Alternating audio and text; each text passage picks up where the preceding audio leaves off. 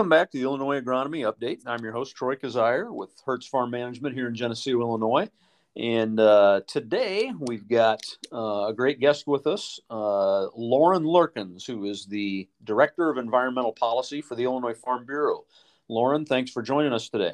Well, thank you for having me. Oh, appreciate you taking the time. So Lauren, first off, let's take a couple minutes here to learn a little bit more about you. If you would tell us a little bit about your background and kind of what your role entails there at the Farm Bureau. Absolutely. So I have the role of the Director of Environmental Policy here at Illinois Farm Bureau. So I am actually based in Bloomington. But in that job, I get to help our entire organization and all of our county farm bureaus on a variety of environmental issues. They present themselves at either the federal or the state, and sometimes even the local, county level.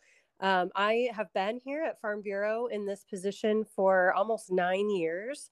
And I come from a background in environmental law. So I actually spent about 8 years at a environmental law firm in our state capital, where I spent that time working on behalf of a variety of clients, either as they were trying to comply with environmental law or in the situation where they found themselves defending themselves against federal and state agencies on environmental cases. So that's my background. I did not grow up on a farm, but I always wanted to do environmental law and policy.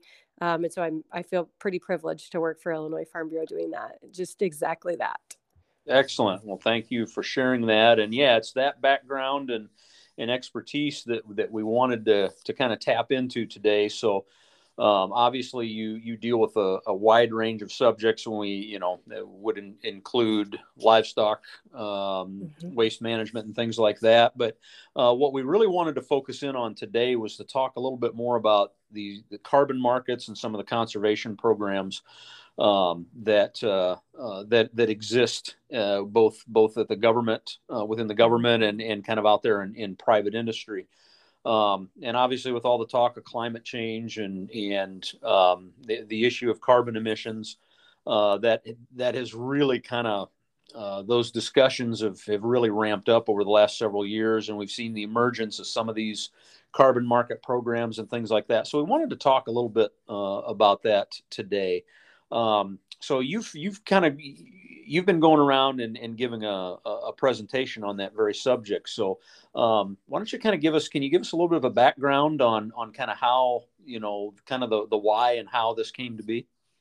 Yeah, and I think I would say, but as we get started here, we're firmly in the development phase of this topic too. So there's still, in my view, are far more questions than there are answers. But I will say that, when I think about this issue generally, I actually think back, again, I've been in this position for 9 years, and I missed the cap and trade days. That was before my time at Farm Bureau. But so then when we started looking toward the presidential campaign and then election, we kept hearing more about, climate change was going to be obviously a large part of a campaign. And then if Biden were to take office, then we knew that it would be a pillar of his administration.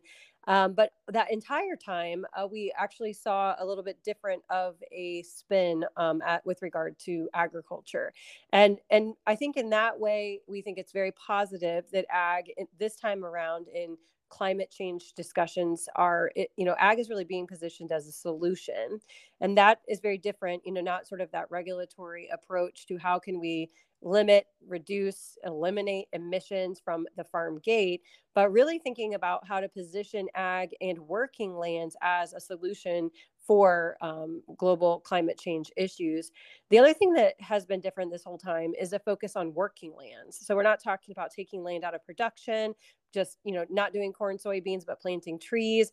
It's really a awareness that we do have the kind of agriculture that we have in the really across the country, and really trying to work within that system to see it as a solution instead of try to force a major change upon it.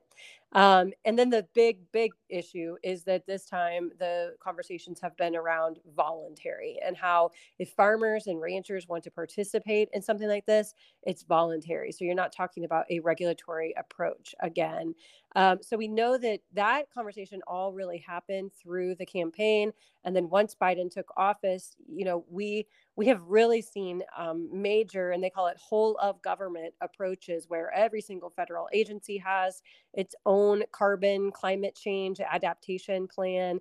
And then some global commitments made, obviously rejoining the Paris Climate Accord, and then also more recently making continued agreements on the global stage with regard to climate change. So we know that it's an issue that the president and his administration are focused on, and we particularly see a lot of that work coming out of USDA, and I'm happy to talk about that.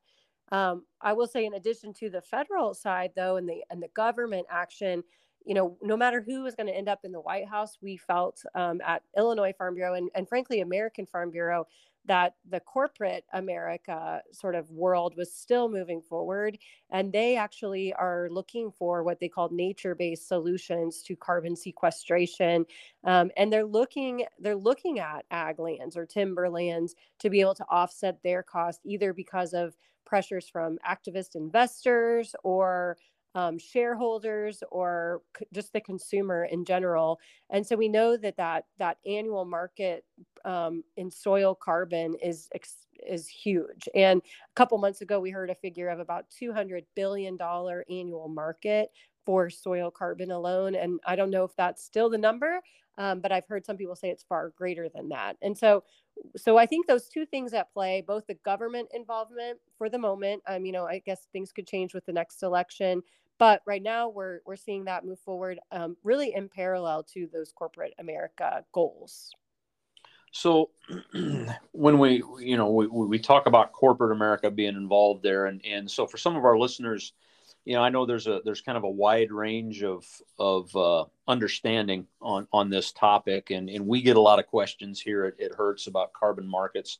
So you start talking about corporate America and them being heavily involved in this. How, kind of, if you could explain the connection there, how does that what corporations are doing, how does that connect to with what farmers are doing out in the field, and how does that come together in terms of a carbon market?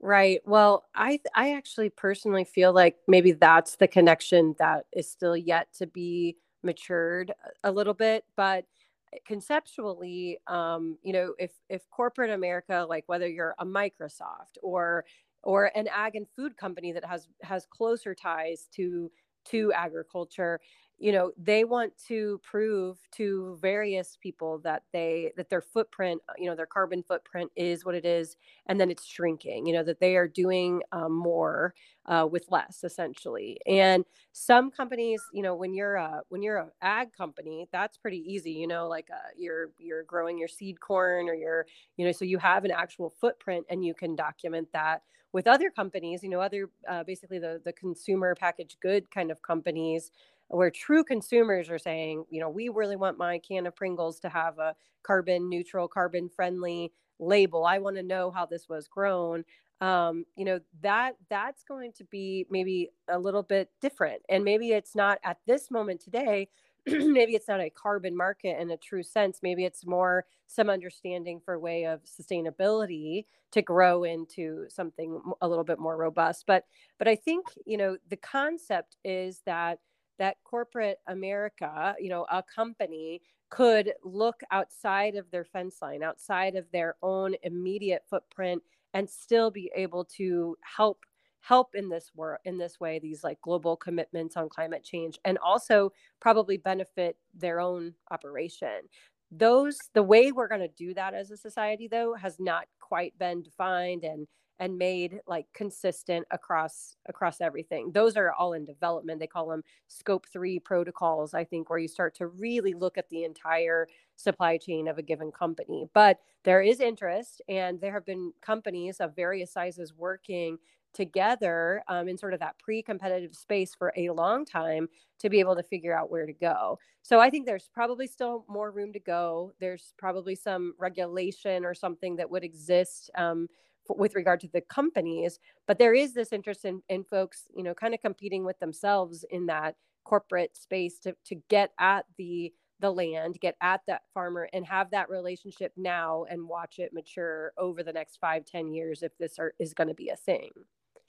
Yeah, and so if I were to, and I'm probably oversimplifying here, and let me know if I am, but I think the kind of the general concept or the basic concept is you have a corporation that's or a company of any kind that is producing a certain amount of carbon and releasing it into the atmosphere, and just to make things easy, let's say you have a company that's emitting 100 tons of carbon into the air every year. And we have farmers that are doing things like no-till, planting cover crops, things like that actually have the potential to take carbon out of the air and sequester it in the soil.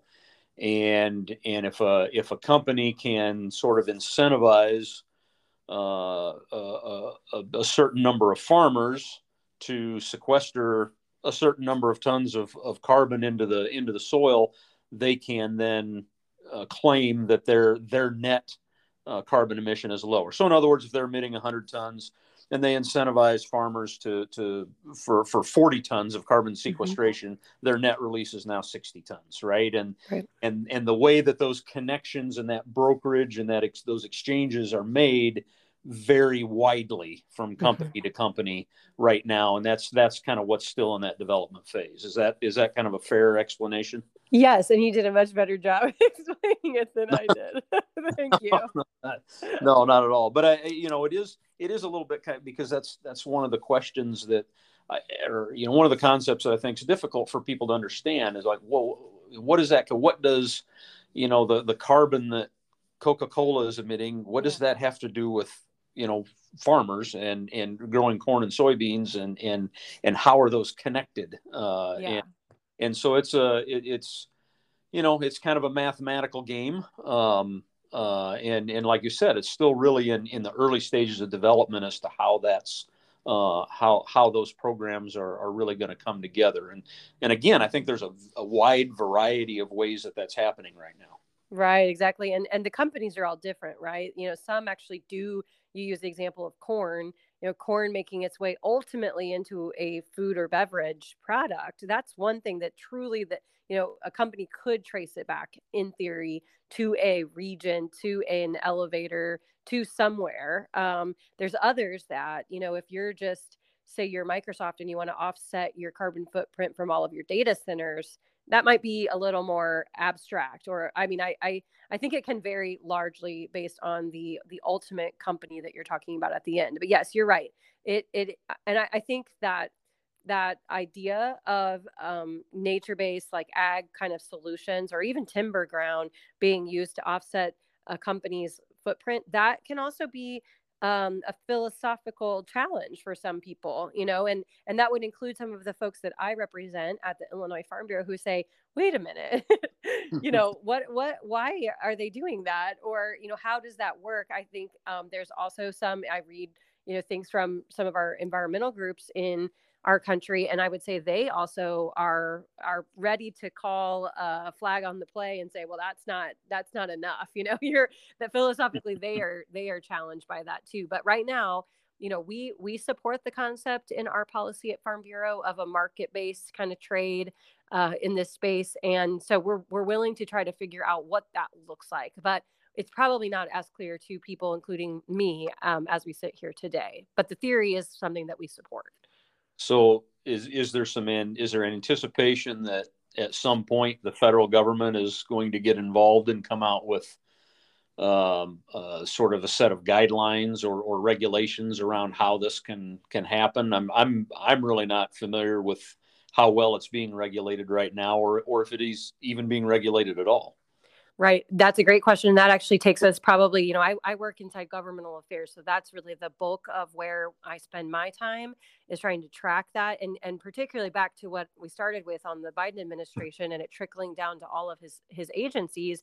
That includes a significant amount of work at USDA at the moment. Even earlier this week, there were additional House Ag Committee meetings on this topic. And then also the Secretary of USDA, Tom Vilsack, participated in some events. And what's happening right now, as we sit here at the beginning of February 2022, is that USDA is saying, we believe we have the authority, whether or not Congress gives us additional authority in a Build Back Better, some climate package, or an eventual farm bill. We think that we have the authority right now to move forward. And what they're saying is probably end of February, early March, they're going to roll out from USDA what they're calling carbon pilot programs. And Secretary Vilsack was speaking earlier this week about that anticipated rollout and why, and in his view, the way he stated it, he expects these to essentially be demonstration projects to lay groundwork for a more formal carbon program down the road. The stated goal of the pilots is to just simplify things for farmers right now, when I think he is even acknowledging that the carbon credit programs are proliferating, but they're also very confusing. And so I think USDA's approach is to take some time and frankly, probably a set of years to be able to gather data and refine the information and the measurement tools. That way everybody's on the same page with regard to different parts of the country and commodities and all that. So there is still more room to go, but we in Illinois have been pushing cover crops, no-till for decades. In the case of no-till, and cover crops a solid decade. So one of the things is it has to be somebody who hasn't done any of these practices, and we can get into that. If we're pushing it so far for lots of policy and environmental issues, we may have already kind of reached a mass threshold by the time some of these programs come to fruition. So that's just something to think about too. And we can talk about that here in a second. But lots of money coming out of USDA and more is kind of flagged to be coming out soon.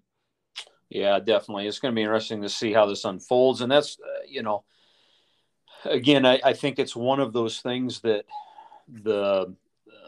and this isn't always a bad thing, but I think this whole sort of industry, if you will, is probably evolving faster than it's sort of outgrowing itself. I think right now there's still a lot of disagreement, I think, on even the science as to how much carbon we're actually sequestering with some of these certain practices, and of course the financial aspect of it, the regulation aspect of it. There's really a lot that still needs to be hammered out, and I don't know if Wild West is the right term, but we're really in kind of an open frontier right now, aren't we?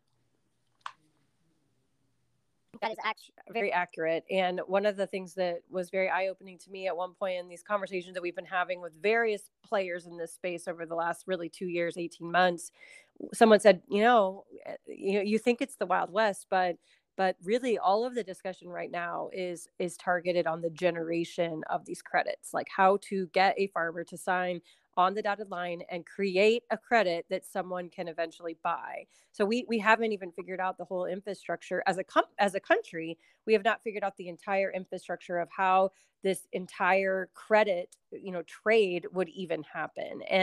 And so I think that's important for farmers that I represent, landowners that are listening in, just to remember that there's a lot to be figured out. And so I think that if it's going to be a thing, it's going to mature. That transparency is going to happen. You mentioned science a minute ago. We partner a lot with our land grant university on this topic. And what those folks tell us is, there's a lot of ongoing science across the country, and it's funded by our federal agencies. It's like NASA and the Department of Energy, and obviously USDA, like I said, in those climate and the pilots, but really it's like trying to figure out the realistic outcome. How quick can we really do in ag for carbon sequestration? What's the true cost of it? And looking at tech, how can technology really help us get the verification of all of this kind of stuff done faster, better, cheaper. And we have a lot of room to go still. I've heard some references that all of the costs caught up in some of these early, what I would call really pilot programs from a lot of the companies that are out there today. It's about 70% of the cost of that program tied up in the measurement verification. And so that, if you can only think about that, if you can streamline that a bit, then more money, in my perfect world, more money would go to the farm gate, right? To the farmer, to the landowner who's actually taking on the practice. We talked about a lot of these programs kind of proliferating. The other thing that's proliferating are these third parties and the technology and the different products of everybody, claiming that this is going to reduce everybody's carbon footprint. I think farmers are about to get inundated even more on all of those options. So I think it's definitely time for farmers and landowners to be, buyer beware and some due diligence, and make sure that eyes are wide open before they go into any of this stuff, because it is, as we could talk about here in a minute, a very long-term commitment. Yeah, and let's kind of segue into that. So, I mean, obviously, on the face of it, it's certainly an opportunity for farmers and for landowners to maybe make some additional income if they can, negotiate one of these agreements and receive some incentive for carbon sequestration and on some of the practices they're doing. But as we know, there's never any such thing as free money without strings attached. So, what are some of those concerns? I mean, you mentioned, for example, current practices versus new practices and how that affects your eligibility. Maybe talk a little bit about that, as well as some of the other concerns that farmers and landowners have right now.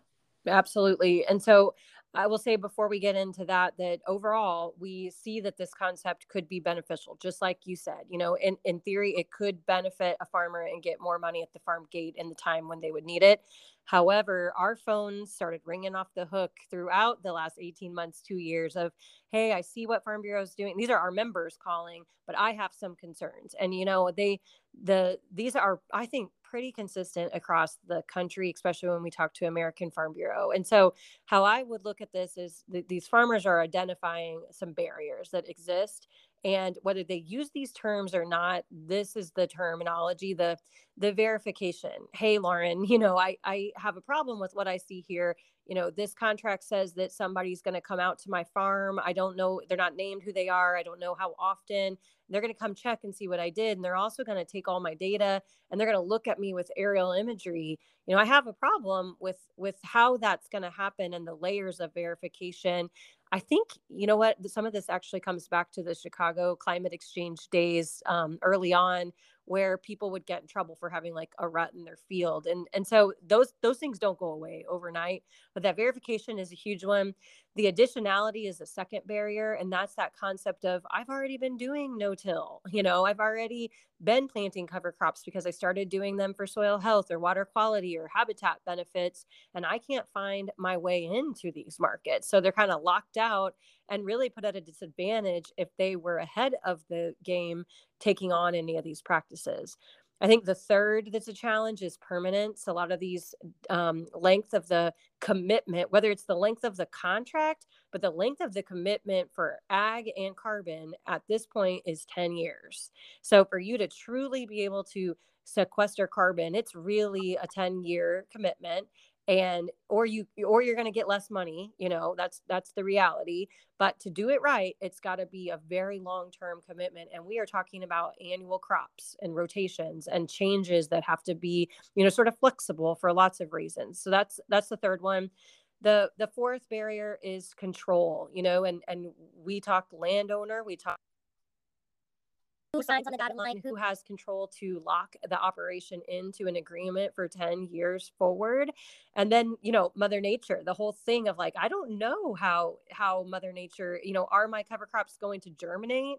Are they going to really be that effective at sequestering carbon? Or am I just going to put some seed out there and Mother Nature messes with it and I don't get any of that stuff? Just that lack of control. And then the other two barriers that kind of go together are this financial and the tech. And they can be barriers that you don't have the money to pay up front to put a cover crop on the ground. You don't have the equipment.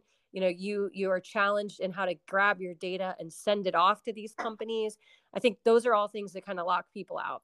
And then I think some of the issues that the folks have seen in the agreements that are out there, whether it's a contract or just the experience, is like the feel of how much data is being requested in exchange for the money, and what is the company going to do with my data as far as the security and privacy issues, to the degree that that even matters anymore if you're handing over your data, but at least wanting to know, my data has some value and I'm going to pass it off, and I want to know that this company is going to pay me for it and also use it and secure it in a way that I'm aware of and I'm okay with.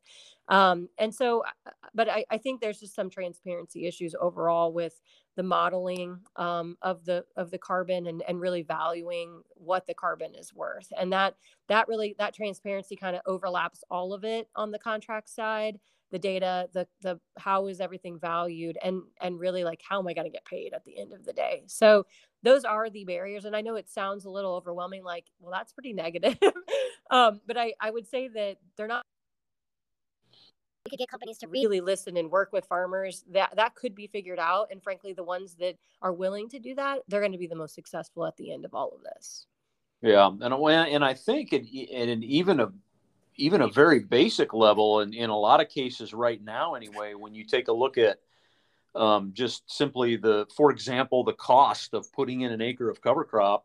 A lot of these opportunities right now with these carbon incentives, they don't even cover the cost of these practices in a lot of cases. Isn't that true?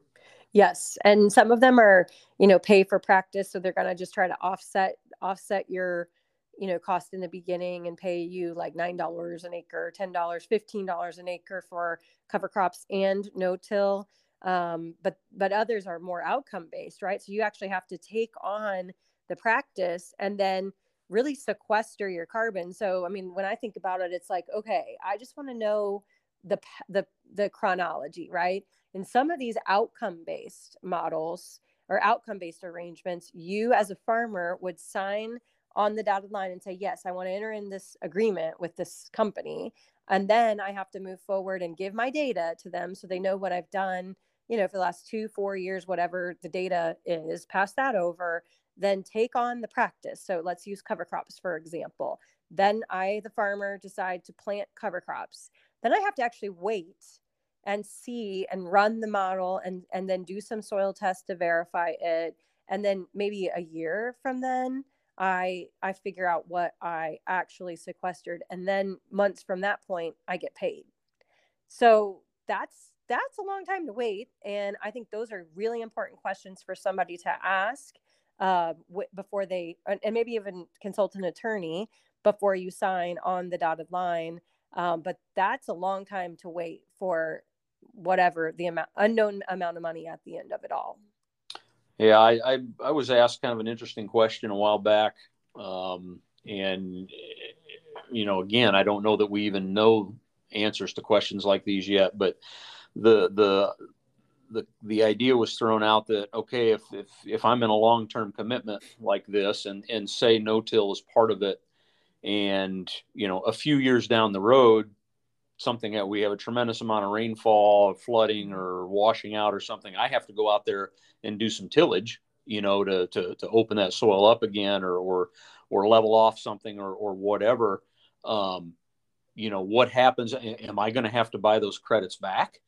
Or am I going to have to buy them back now at an inflated price because they're worth twice what they were 4 years ago? Or, I think there's a lot of questions and concerns like that out there. Yeah. Those are the exact right questions to ask. And that's obviously a farmer landowner question, because that's the world that they live in. Right. Sure. And according to a contract, I mean, you do need to read the words on the contract. That will be the thing that exists down the road. It's not the reassurances that you get, around that sales pitch. It's the what did the word say? That's what people are going to fight about later. So I would be very cautious. And, if there is language in there that you have an out, and if you mess up, that's great, everybody moves on happy. that's fine. But I know we all are smarter than that in 2022, where we know that nothing goes away like that in a legal Yeah. contract. So I am very worried about that. And I think if this is going to be a thing, you're right. The price of carbon will increase. And, if it starts to, you have $1 billion of carbon pilots rolled out by USDA in early 2022, everybody's going to know more. And this is just going to be more transparent. So I would be very cautious in entering into one of those things. And I would ask those exact questions and see what the answer is that you get from a particular company. And if you don't feel like it, if you think it sounds too good to be true, then, maybe that's your gut check. Yeah. So do you have, are there any, and I know this is always hard when you can't, when we're just talking here and you can't look at a screen and see, but are there any places that you would suggest, any resources that people can go to, websites or organizations in general that people can go to for more information around this?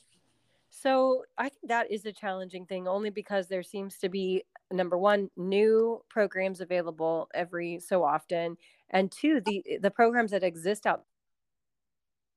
And so that seems to be like the hardest thing, is to get that all in one nice little package and not leave anything out.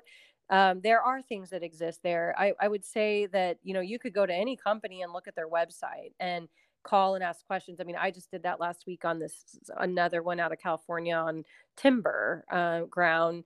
And, you get kind of sucked into a webinar and then someone will call you. It's a thing every single time. But I will say that might be the role, that's one of the envisioned roles of USDA under some legislation, the Growing Climate Solutions Act, which passed the Senate and is sort of languishing in the House. And I don't know that it will pass the House. But that is the concept of maybe USDA, frankly, playing the role as clearinghouse and website and, sharing information. And so that's just something to think about, because if it's just somebody like an Illinois Farm Bureau who tries to do it, if the federal government is the only one who can even keep track of all of the players, or in concept should be the only one, that means there's a whole lot of action going on in good companies and bad companies and good approaches and bad approaches. But I would say it's really not that easy to pull it all together in one official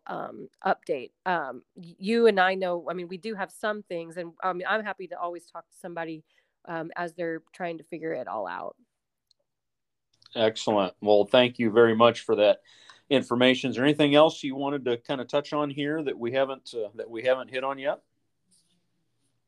Just a reminder that, I do work for Illinois Farm Bureau, and we take our positions of support and oppose different concepts, either regulatory or legislative. And at the beginning of this year, actually tail end of 2021, we actually updated our policy. So that means that the majority of farmers in the state of Illinois have a more detailed opinion on carbon market policy. And a lot of the concepts that we just ran through are things that our policy says that farmers want. And so that's where I get to anecdotally talk to farmers all the time, but this has the weight of majority of 74,000 of our members across the state. So that's a huge deal. That means that people have thought a lot about it. And that includes this transparency need, the cost to adopt the practices, the price transparency. So that's an important thing to think about. And I would just leave with probably the recommendations that we're kind of giving to folks as we sit here at the beginning of 2022, which is, the role that the federal government is going to play in this is really that elephant in the room. And for a while there at the end of 2021, we were thinking we would be looking at $90 billion of conservation funding from the federal government under Build Back Better. That has now dropped off. And so when you go from 90 billion extra to zero, that's a big difference, and something that I would just encourage people to watch. And also that big idea of this entire carbon credit ecosystem is still in development. So don't feel like you have to be the first to hurry up and rush and be one to generate a credit. As that entire ecosystem is being developed, you're going to learn more. You're going to have probably some more technology as well to give you the information on which to base your decisions. And so the very final thing is, I think that Illinois farmers and landowners actually have quite a bit of leverage when it comes to this. So I would just recommend that people watch, maybe ask some really good questions at this time. And if they feel like it's time to get into the carbon market, just make sure you do that by managing the risk in the best way that you possibly can. Oh, very good. Yeah, it's going to be fascinating to see how this develops over the I next. think so too. It's a fun area. Some of these issues that we work on for environmental policy, like Waters of the U.S. or something like that, they never seem to go away, and it's the same issue over and over again. And this one's at least a little bit more dynamic. Yeah, absolutely. Well, again, thank you for your time. I appreciate it, and we'll kind of keep an eye on some of these things. You mentioned Waters of the U.S. and some of these other environmental issues. If we appreciate you spending time with us, and maybe we can bring you back again, sometime in the future to continue the discussion or kind of talk about some of the other things going on in environmental policy. Absolutely, I'd be happy to. Thank you for having me. Lauren Lorkins, Director of Environmental Policy, Illinois Farm Bureau. Thank you, Lauren. Appreciate your time. And thank you to everyone for listening. And we will catch you next time on the next episode of the Illinois Agronomy Update. Thank you.